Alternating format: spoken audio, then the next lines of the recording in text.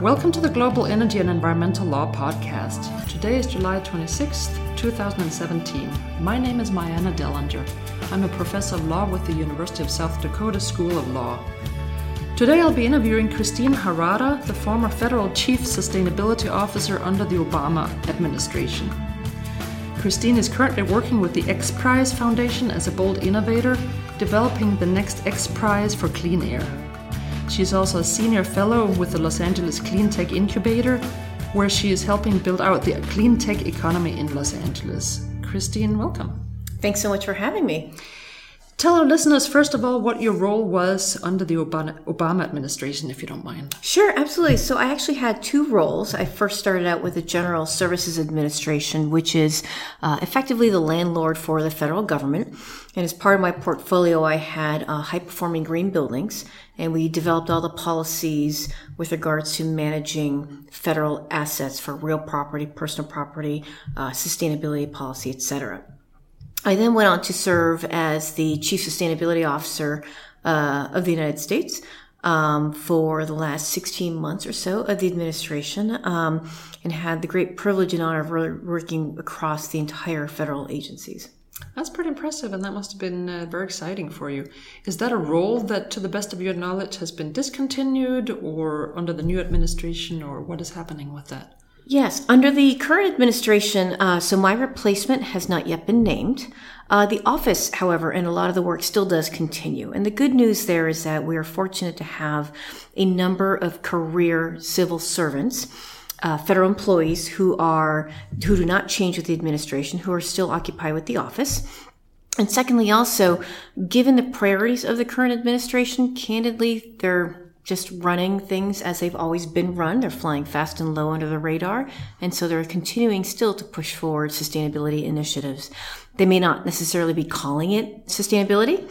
They may not call too much attention to it and perhaps do more of an emphasis on cost savings and efficiency and effectiveness. But that work indeed is still going on. So that's good news, I think, for most people listening to this podcast. Do you see that role, though, being endangered over time with, as you said, the priorities of the administration and the sort of flip-flopping on certain issues? Where do you see that going in the future? Yeah, that's a great question. And super candidly, I am not sure of what the ultimate outcome will be. Best guess, it's such a lower priority area for this administration. I think the next appointment will not happen for probably quite a number of years. Christine's personal speculation and opinion. But again, a lot of the nuts and boltsy, the not so sexy stuff, will continue on. And so you see people in those roles that you worked with perhaps being vested and interested in continuing that work because of their sort of personal interests or their vestedness in this? Absolutely. So I had the great opportunity to work with so many fantastic professionals in the sustainability field. And these are folks that are very committed, very deep experts, and a ton of experience in implementing these types of programs in a fairly constrained environment, both budgetarily and from a legal perspective as well. I think that a lot of the work that they will be undertaking will be, again, just recrafted under a different name. And I think a lot of the focus is still going to be on facilities and fleet efficiency of our motor vehicle pools. How do we think about securing energy and ensuring that we are resilient? For frequently, federal government agencies are the first to respond in times of emergency. And that includes agencies like Department of Homeland Security, with FEMA, the Federal Energy Emergency Management Agency, et cetera, but also the Department of Defense frequently does get called in to help. So they themselves are also in a position where they want to be able to guarantee that they can meet their mission needs as well as help out the local communities in which they're based to be able to be that good neighbor and to be a friendly presence in the area. And that's so true. I think most people, or a lot of people might know that the Department of Defense is very keenly aware of the dangers presented by climate change. Absolutely. It's very much highlighted as a national security risk. And Secretary Manis just recently did come out and, claim that climate change is indeed a national security risk and something that we're looking at overall. And even if you were to take out the phraseology that some might find controversial with quote unquote climate change, fundamentally the issues still don't just remain the same. The fundamentals are still there. That is, due to extreme weather events or wildfires or other disasters that causes tremendous disruptions in a variety of communities around the world. That frequently brings with it a tremendous amount of insecurity, whether it be food insecurity, other sources of resource insecurity, etc., for which our defense forces will be called into action. So for them, it's just much more about, let's make sure that we're prepared. It's all about mission readiness. Same thing with respect to their own energy supplies. If we are going to be involved in military conflicts around the world, we need to be able to guarantee our own supply chain of fuel, of supplies, of trucks and transport, etc. So we need to make sure, no matter what happens or whoever's in office, that we're actually able to meet on that. So those are some big major roles that you've just mentioned for the federal government. Though, how do you see that differing in this country from how state and even local governments attack this area? How do they interact? What are some different possible roles for, at the local levels? Yeah, absolutely. So state and local governments are a fantastic testbed and pilots, and candidly, they're a lot more nimble. Due to the smaller size and scale, as well as perhaps less diverse nature of their operations. For example, here in the state of California, a rather large state admittedly, but it is still fairly obviously coastal based, and so a lot of the climate change risks are going to be more associated with that, coupled with wildfires, etc., compared to having to oversee operations across all 50 states that are both within, outside of the continental United States, as well as within the continent, etc. State and local governments also have they are frequently also the largest landholders and motor vehicle fleet operators for their respective regions. And so from that respect, they can have tremendous impact upon the local policies and local ways in which they're actually driving both business as well as their implementation of their operations. And super candidly, again, we learned in the federal government, we learned a lot of great lessons learned from what various cities and regions around the country were doing as we thought about how do we implement them at the federal level. That's interesting. So sort of an interplay there between the two levels or the two scales. Yes. There's a lot of talk, at least in legal academia, and I think the legal world in general, about how a lot of people feel some resentment and some hopelessness towards what the federal government is doing or not doing for sustainability and climate change and so forth.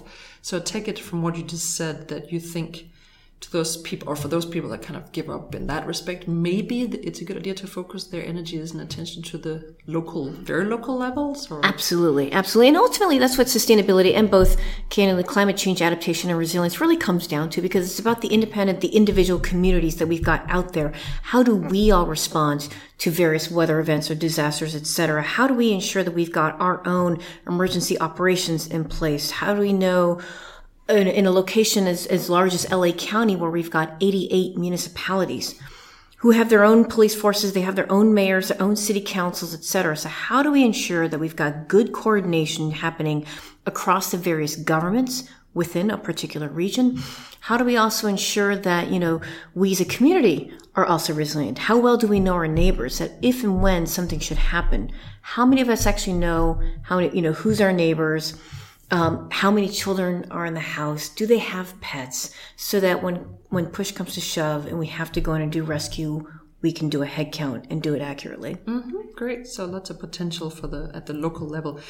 Looking at it then conversely from the very national or international level, even, what are your thoughts on the U.S. Paris Agreement announcement that we withdraw from the Paris Agreement? And what do you think that next means for the U.S., but also for governments around the world? Yeah, it's absolutely just disappointing beyond words that the Trump administration decided to take this course of action. I think frequently many nations around the world look to the United States for leadership in a variety of areas, to include innovation and democracy, and climate change was another area. So I think it's unfortunate in that kind of regard. Now, that said, I think that there is a ton of things that many people can do outside of the federal government. Candidly, I think that roughly speaking, it falls into three broad buckets.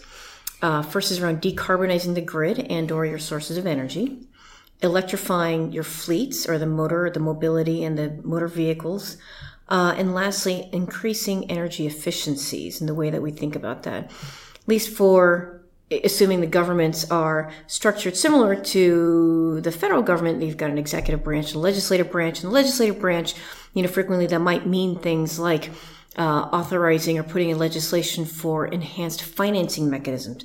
Frequently, people want to do the right thing. They want to do the sustainability thing. They want to do solar panels, etc. We just don't have the funds. So that being the case, at least here in the United States, we've got programs like the PACE program, Property Assessed Clean Energy programs that help with that financing mechanism. Are there green banks that local governments can help set up? What about tax credits, for example, for vehicles or other kinds of purchases, rebates that they might be eligible for from the utilities? And might we be more flexible in thinking about expanding that beyond just electricity savings, but also with the energy water nexus? How do we want to think about that? Also, with respect to the renewable portfolio standards, or what kind of energy do we as a state or local government want to buy and espouse in policy and help codify that? On the executive side, or the more regulation side of things, if you will, I think there's a lot of very good, super tangible things that can be accomplished, especially with respect to building codes. A lot of the codes that we've got today are still in the process of being upgraded to help take into consideration the things that we need to do for climate change, adaptation, and resilience. Just like 30 years ago here in Los Angeles, a lot of our building codes went through a massive overhaul with respect to earthquake safety. And that's everything from the structure to the pipelines to the electric conduit, etc. There's a lot of stuff that we could be and should be doing with respect to how do we ensure that multifamily homes can plug in their EVs. That has significant implications for not just the structure, but also the electrical work within buildings, etc. I think that, again, state and local governments certainly the best test beds for a lot of these policies, and I think that they can help make some very exciting things happen. That sounds interesting and promising. So back to what you were talking about in relation to building codes and so forth, a lot of the sustainability climate change discourse is often centered around, new technologies and, how we could develop new cars and so forth. But I've noticed there's been very little focus until maybe recently about what we can just do, even just to save energy, turning down the temperature in summertime or up in summertime, not having it so cold, down a little bit in wintertime, things like that. And often I think we see in a lot of certainly public buildings, a lot of energy wastage just through, heating, air conditioning. So do you think that's true? Is there a lot of promise in that respect?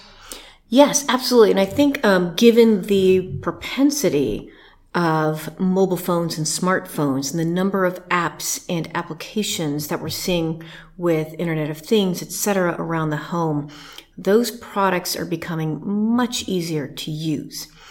In my experience, frequently, we just don't think about those kinds of things. We come home and the lights, we don't think about where the electricity comes from for our lights, or we don't really give too much thought to how well are our windows sealed, etc. And so to the extent that we can all, A, collectively get smarter on what all that means, but also B, use those tools when they become available. And they are, again, becoming so easy and great. And it's also then becoming lumped into homeowner awareness around security for their home. Oh, that's great. I can actually install a camera at the door. That's fantastic for security purposes. Related to that, can I also then install security clips at the windows so that I can detect when there might be some outdrafting, etc. Can I also set up a detector for, hey, your water bill's pretty expensive this month. You might have a leak somewhere. And, with the incorporation of a lot of that kind of technology, it really makes it very simple for us as when we go home, so that we don't necessarily have to think about it necessarily, that it becomes part of the natural way we live our lives. And do you know how the U.S. federal and or state governments play a role in this? I know, just as an example, I don't know if you've heard about this, but in San Francisco, one of the newly built federal courthouses, I think it was, or at least a federal building, was built in a way such that it was a super saving energy building, or, so can you talk about that a little bit? Is that something the government is doing to, try to set an example for others, or? Yes, absolutely. I think that the governments in general, frequently when you go to any kind of city or town, they represent the primary, if not the primo architecture that has staying power. Federal government buildings, for example, the average age is 50 years old across the federal portfolio. And that's not necessarily just because of funding limitations, et cetera, but bottom line, when the federal government enters a community, we're usually there to stay. When we lease a facility, when the federal government leases a facility, we're there for at least 20 years. Why? Because when people go to get their services, they know where the Social Security office is. They know where the IRS office is. They know where the post office is. And those locations don't change. So from a longevity perspective, I think there's a fantastic opportunity to showcase a lot of great sustainability technologies and fantastic architectural solutions to highlight that and to really show it off, candidly. The San Francisco courthouse, it's a beautiful courthouse. There's another one also in LA, which is super, super high efficiency, just beautifully done.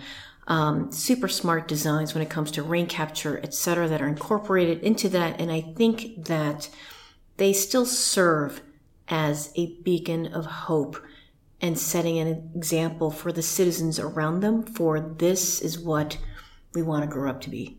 I was just exactly thinking that sounds like leading by example, which is, always a good thing, it sounds like. So that sounds optimistic. What do you think some realistic steps are that listeners themselves might be able to do to further influence the discourse among policymakers around the world about these sustainability and climate change issues that are, even in this country, or maybe particularly in this country, still amazingly somewhat controversial? What can people do? There's a lot of people, I think, that feel drowned out and they don't even dare mentioning anything. What would your advice be? Yeah, I think that's, and it's a really interesting and difficult time in our nation right now where it does feel very polarized, where both sides, respectively, don't seem to be able to or willing to listen to one another. And this is on my personal note, as a Japanese American growing up as a minority in the United States, I did experience some fair share of racist comments, et cetera, that kind of thing growing up. And overcoming some of those stereotypes takes an individual by individual, one-on-one type of approach. And I find that I have found, at least in my personal opinion, that is by and large kind of the only way to help overcome those kinds of stereotypes and eventually help undo that kind of harmful thinking. That once you encounter an Asian, it's like, oh, maybe not all Asians are good at math. Oh, but you're an Asian and you're a lawyer. Yes. Yes. And that type of thing. And I think that, as we see both ourselves throughout the community becoming more involved in the community itself, also some portrayals in media is also helpful in helping to start dispel some of those myths and notions as well. With respect to more directly your question around how can our listeners really help in this particular situation, so a couple of things. I think first, granted, this audience, you guys are probably reasonably smart on the topic of sustainability, and the fact that you're listening shows that you care, so thank you very much. I think if you're trying to convert's probably not the best word.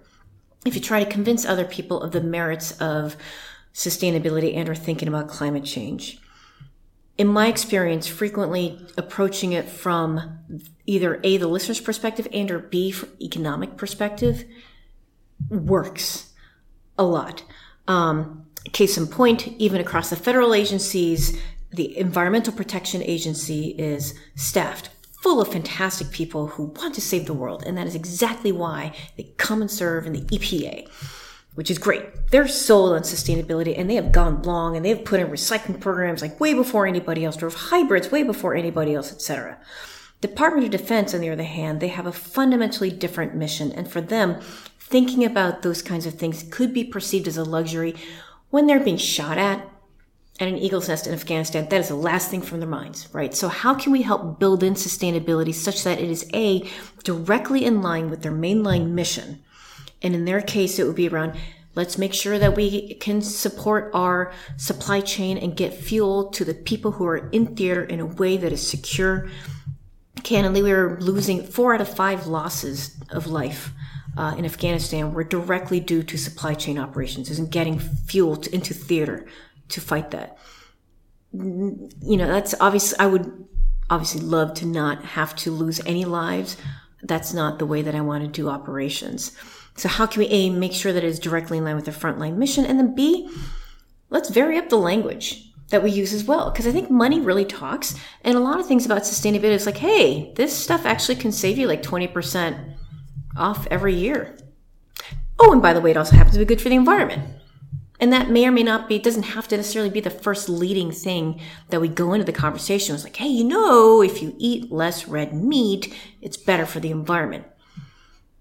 Make that perhaps like, hey, red meat's pretty expensive. And if you actually substitute in with these other kinds of meats, etc., you'll find that your shopping bill is about 10% lower. You'll also find probably their healthcare situation is better depending on your genetic makeup, etc. And by the way, it also happens to be good for the environment. So that's very interesting what you're mentioning, Christine, because I think I've read a lot of, political or, sociological studies showing exactly what you're saying. Instead of being, the discourse sort of splitting up and going, we, should do something for the environment, that you're just never, it just irritates the other side a lot more.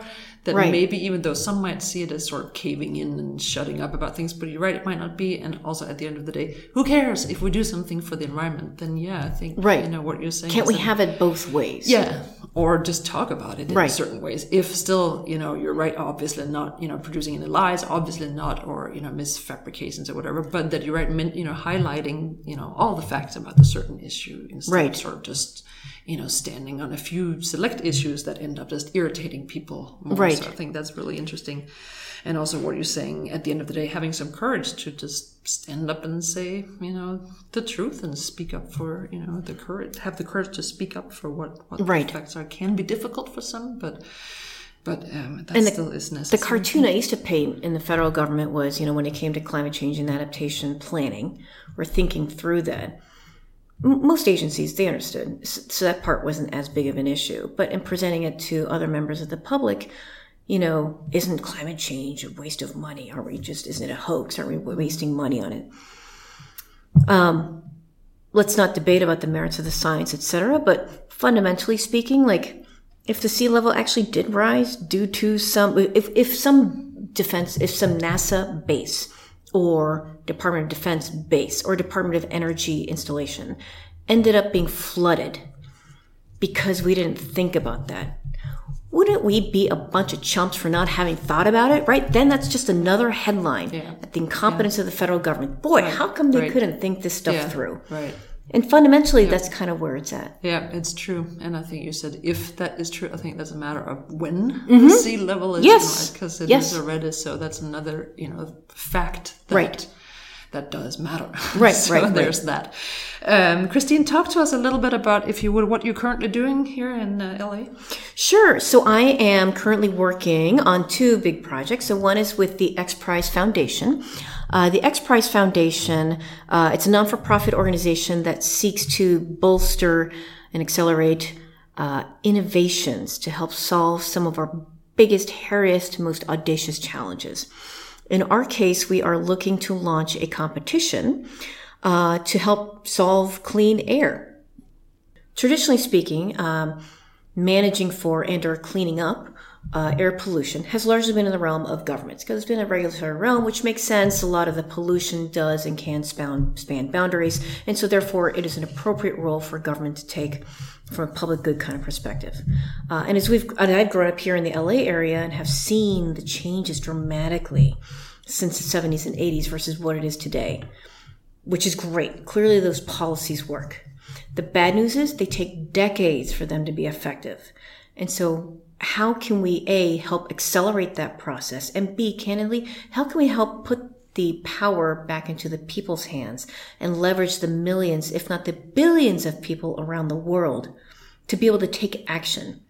And so we're looking for teams to help us with designing personal air cleaning solutions that will also collect data at much higher levels of granularity than is currently available today, largely due to cost issues.